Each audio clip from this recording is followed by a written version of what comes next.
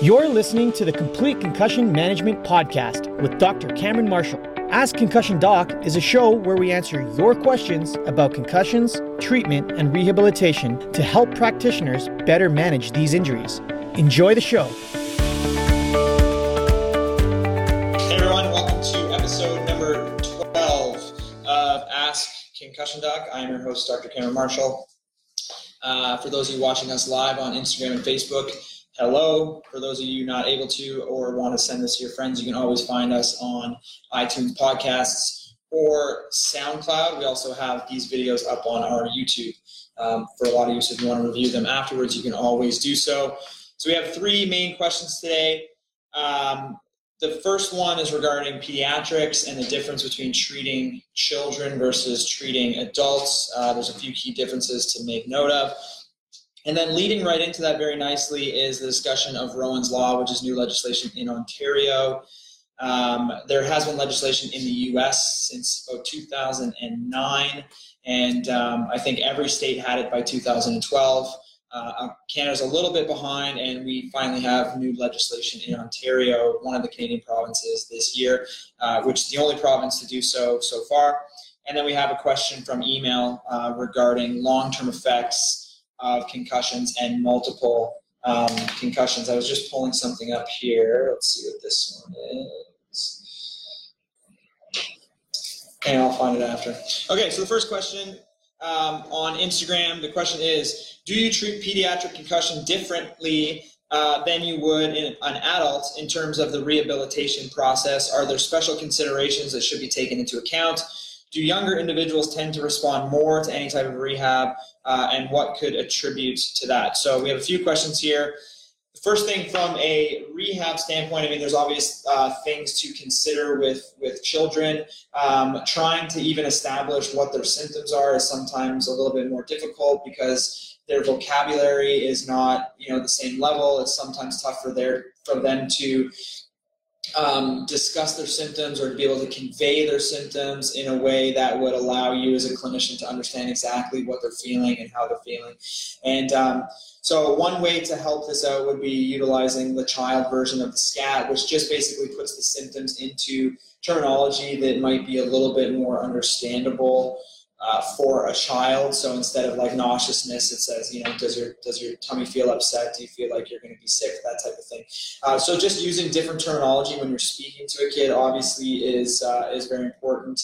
When discussing acute management, I know this is discussed mostly on the rehabilitation side of things, but acute management, there's some things to consider because your number one concern with acute management is ruling out more serious brain injuries such as bleeds, fractures, swelling in the brain, that type of thing. And so there's certain red flags you should look for in an adult, and the typical guideline criteria that has been found to be the most sensitive and specific for finding positive findings on CT scan. So this is what you should be doing in your office to rule out whether or not you need to be sending this person immediately to the hospital for any type of imaging, and that is called the Canadian CT head rule.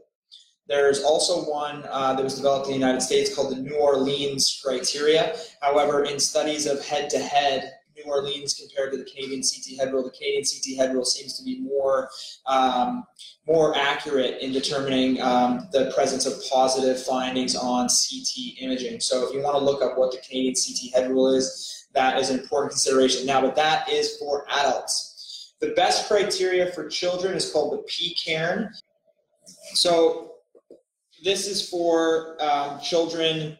There's two different rules. There's one for children under the age of 2, and then there's also for one, over the age of 2. And so I would never obviously deal with, babies that have had potential concussions, and I probably would be referring anybody on that was, 5 years or younger as well. But I do get a lot of, 6, 7, 8-year-olds, and so just the way that the management decisions happen and the red flags that you're watching out for, they're a little bit different. So first of all, there's kind of this algorithm to follow. So if you want to look it up, it's called PECARN. It's Pediatric Emergency something. I can't remember what the actual acronym stands for. But out of the other one, there's the Catch, there's the Chalice, there's the P-Cairn. The P-Cairn has been found to be the best one. And so basically, if they have a Glasgow Coma Scale or other signs of altered mental status or palpable skull fracture, if yes, then a CT scan is recommended. If no, then you're looking for occipital, parietal, or temporal scalp hematoma, history of a loss of consciousness lasting more than 5 seconds, or a severe mechanism of injury, or if the child is not acting normally as per the patient, then a CT would be recommended, or at least in our case would be a referral to the hospital to try and make sure that a CT scan would be done. And so look that up, the P-Cairn, that's important for acute management. Now, when it comes to rehabilitation, I handle it pretty much the same way, and you just keep those things in mind, the differences in children. They're going to be going back to school versus going back to work, obviously, so there's certain things you have to keep in mind for that. Academic settings, how are their marks doing, how are they socially, those types of things are stuff to keep in mind. In terms of the actual rehab process of what you would do, I typically will follow the same course of action, whether they're an adult or they're a child, but I just have different things in mind. So I'm still going to do my physical exertion testing. I'm still going to examine ocular motor function. I'm still going to examine vestibular balance impairments. I'm still going to examine their C-spine. I'm still going to, take into account learning disabilities and all that same stuff that you would do with an adult. And for things like return to play, you're going to probably make those decisions a little bit slower, make sure you're really taking your time.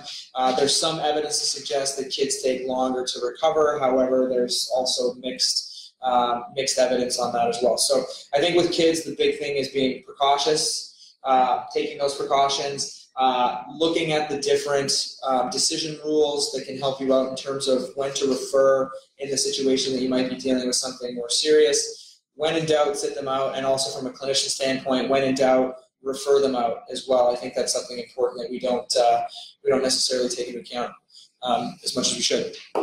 Okay. The next question is, what is Rowan's Law and what does it mean for sports in Ontario? So like we said before, Rowan's Law is new legislation in Ontario. Is named after Rowan Stringer, who was a high school rugby player that died in 2012 following multiple concussions. This is a similar legislation to the Zachary Lysted Law in the United States. Now, different states will have different regulations in terms of what the law means for that particular state. And in Ontario, we have the first version of the legislation that's already come out, and this is the stuff that's kind of already in effect. But we're still going through the regulatory process to figure out all the ins and outs of what it's actually going to mean, and that could take a year. So we don't quite yet know all of it, but what we do know is the stuff that's right now included in that legislation. So the first point is there needs to be an annual review of concussion awareness resources at the association that prevents, identifies, and manages concussions that coaches and educators would be required to review before registering a sport. Essentially, it's coach and trainer education and teacher education on an annual basis. So sports programs are going to be looking for educational programs that they can use to educate their coaches and trainers every year. Schools, the same thing. Now, we've had at Complete Concussion Management, we've had a coach and trainer education program, a teacher education course that's an hour long. If anyone's interested in that, it's currently available online for $15, but if you ask us, we'll be happy to give you that course for free. So if you're at a sports association and you are looking for something for education, let us know. We'll send you over a promotional code that'll get you around the cost of that course.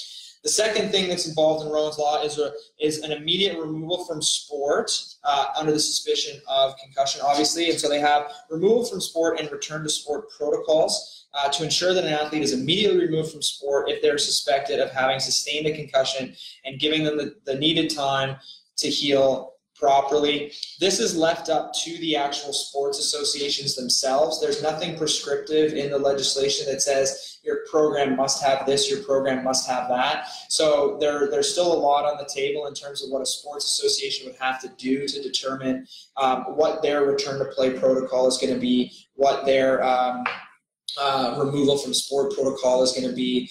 And again, this is something that we at Complete Concussion Management have helped out, hundreds and hundreds of sports associations with, is developing the policy around returning to sport, how to assess for the concussion on the sideline, when to know, when to pull somebody. That goes into the coach and trainer education as well. There's nothing in the legislation right now that dictates which healthcare professionals that an individual with a concussion would need to see.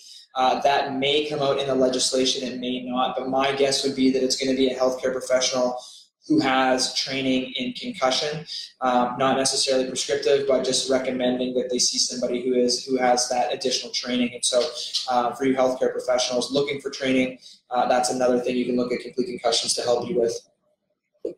The last point that's actually mandated by the legislation is a concussion code of conduct that would set out rules of behavior to minimize concussion. So this is things like eliminating hits to the head, eliminating aggressive or suspending aggressive behavior, that type of thing that would be signed by every player at the start of the year to say, these are the rules that I agree to abide by in order to help make this sport safer for everyone else involved. So those are the 3 points, and the last one is Rowan's Law Day. So that one is already enacted as well, and that is the end of September. It's at the end of September. I think it's the last Wednesday of September. So keep your eyes out for that. That is just to raise awareness around concussion. That's something that we agree 100% strongly with, and something that we will be promoting as well. And so you can take part in that. Look up Rowan's Law Day if you want to join up on that campaign. So that's it. That's all there is for Rowan's Law. So basically, coach and trainer education, removal from sport and return to play protocols, and a concussion code of conduct, as well as Rowan's Law Day. All in all, I think that's a good thing for Ontario, and I think that other provinces will probably start to follow suit on that. Last question is via email. I'm looking for information about the long-term effects of multiple concussions. It's a big question. What research exists on the effects of multiple concussions? So it depends on what you define by multiple. The truth of the matter is we don't really know a lot about how many concussions is too many concussions. The obvious consensus is that, the more you get, the worse it is. However, we don't really even know a lot about that.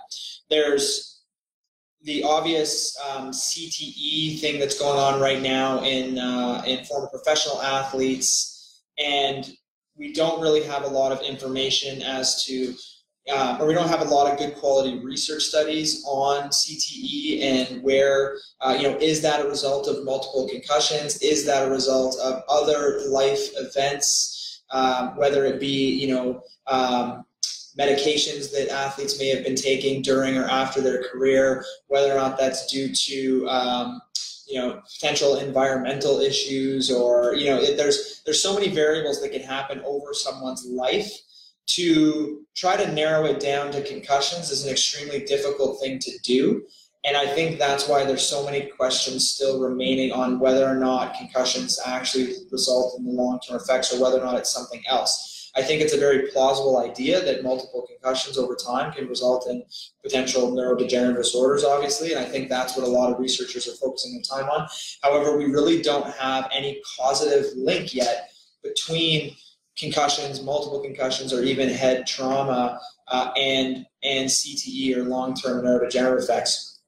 Now, there's been a couple research studies that have shown that if you've had a concussion before, you're more likely to get one in the future. Those studies also have a lot of the same flaws, because if you've had a concussion in the past and you're more likely to get one in the future, things like style of play, right? Maybe those players are more aggressive to begin with, and that puts them at more risk of getting another concussion. So it's not really that their brain is more vulnerable or they're now more susceptible to getting concussions. It's maybe their style of play has put them in position to get a concussion in the first place, but also that they haven't made a change in how they play, it's also putting them at the same risk to get multiple concussions. Maybe this person is more of an enforcer role. Maybe this person plays a position that puts them more at risk to getting concussions. And so is there increased susceptibility to future concussions in the event you've had a concussion before?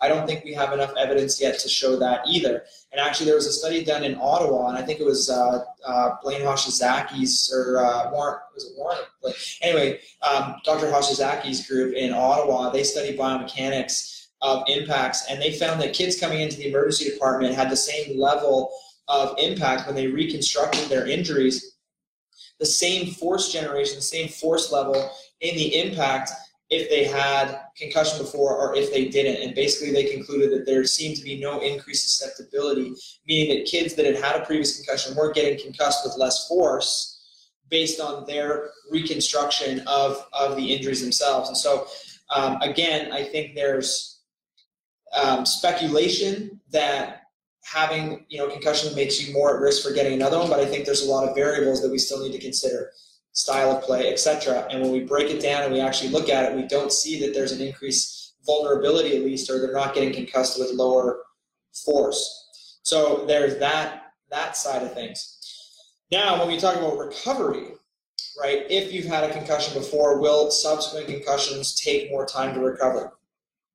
And the answer to that is also, well, we don't truly know, but a lot of the research has found that previous concussion is associated with prolonged recovery in future concussions. But again, there's a lot of variables in that. How much does anxiety and other mental health factors weigh into that? If you've had a concussion before and you're paying attention to all the media hype around it, does that now make you focus on the fact that, well, I've had 2 concussions already before, and that makes you more anxious? And anxiety is also known to prolong recovery for concussions. And so there's a lot of variables that are out there in the world right now that could potentially be influencing this whole phenomenon, and we need to really be considering these things.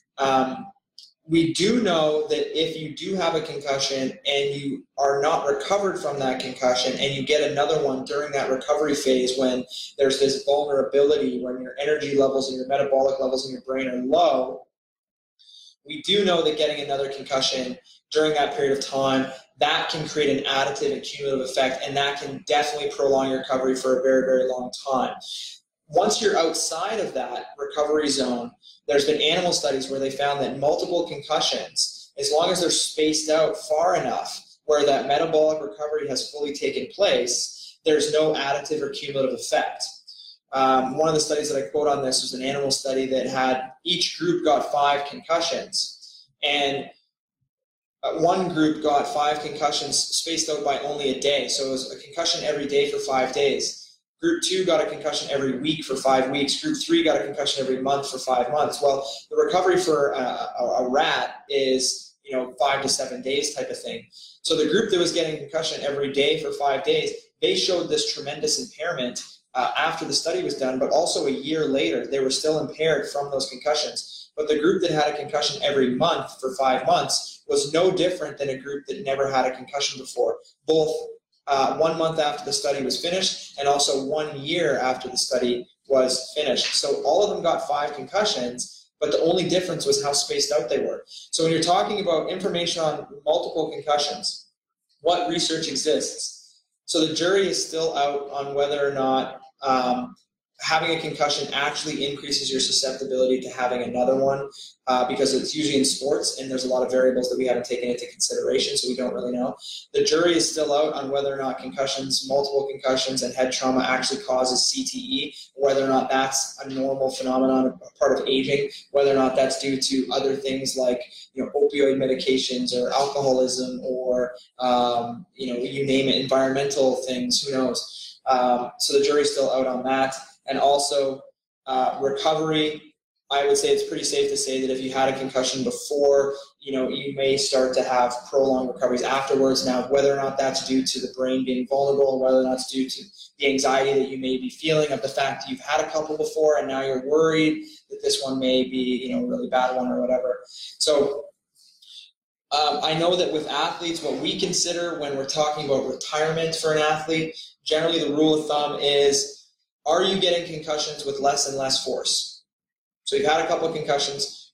Each time you get a concussion, is it happening with less and less force? And number two, each concussion you get, is it taking you longer and longer and longer to recover each time?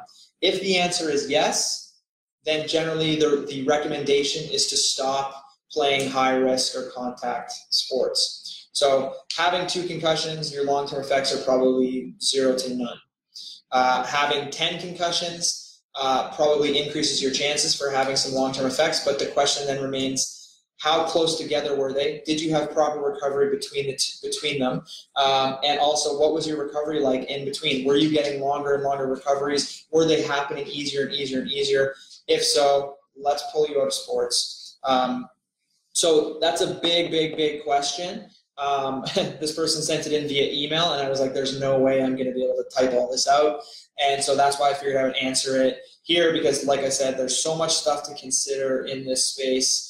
And that's why kind of having that full picture, I think, will really help people. And that's why for our practitioners, we always try to give them as much of that scientific evidence as possible so that they can actually have these types of conversations with their patients and be able to talk about, here's what the research says, here's what we do know, here's what we don't know, and here's all the potential variables that we need to consider to help educate patients, because once patients are educated, you can calm them down. It improves the overall psychological well-being, I think, and it overall improves the likelihood of them having a proper and full recovery. Any other questions come in there during that? Okay. All right, guys. So that's it for episode number 12. We'll see you guys next week. And as always, check us out on iTunes, SoundCloud, YouTube. Follow us on Instagram and Facebook and everything else. And we'll see you next week. Bye-bye. Thank you for listening to the Complete Concussion Management Podcast. If you like the show, please subscribe and let us know by leaving a review. Have questions about concussion management for future episodes? Submit them to our website, Facebook, or even Instagram. See you next time.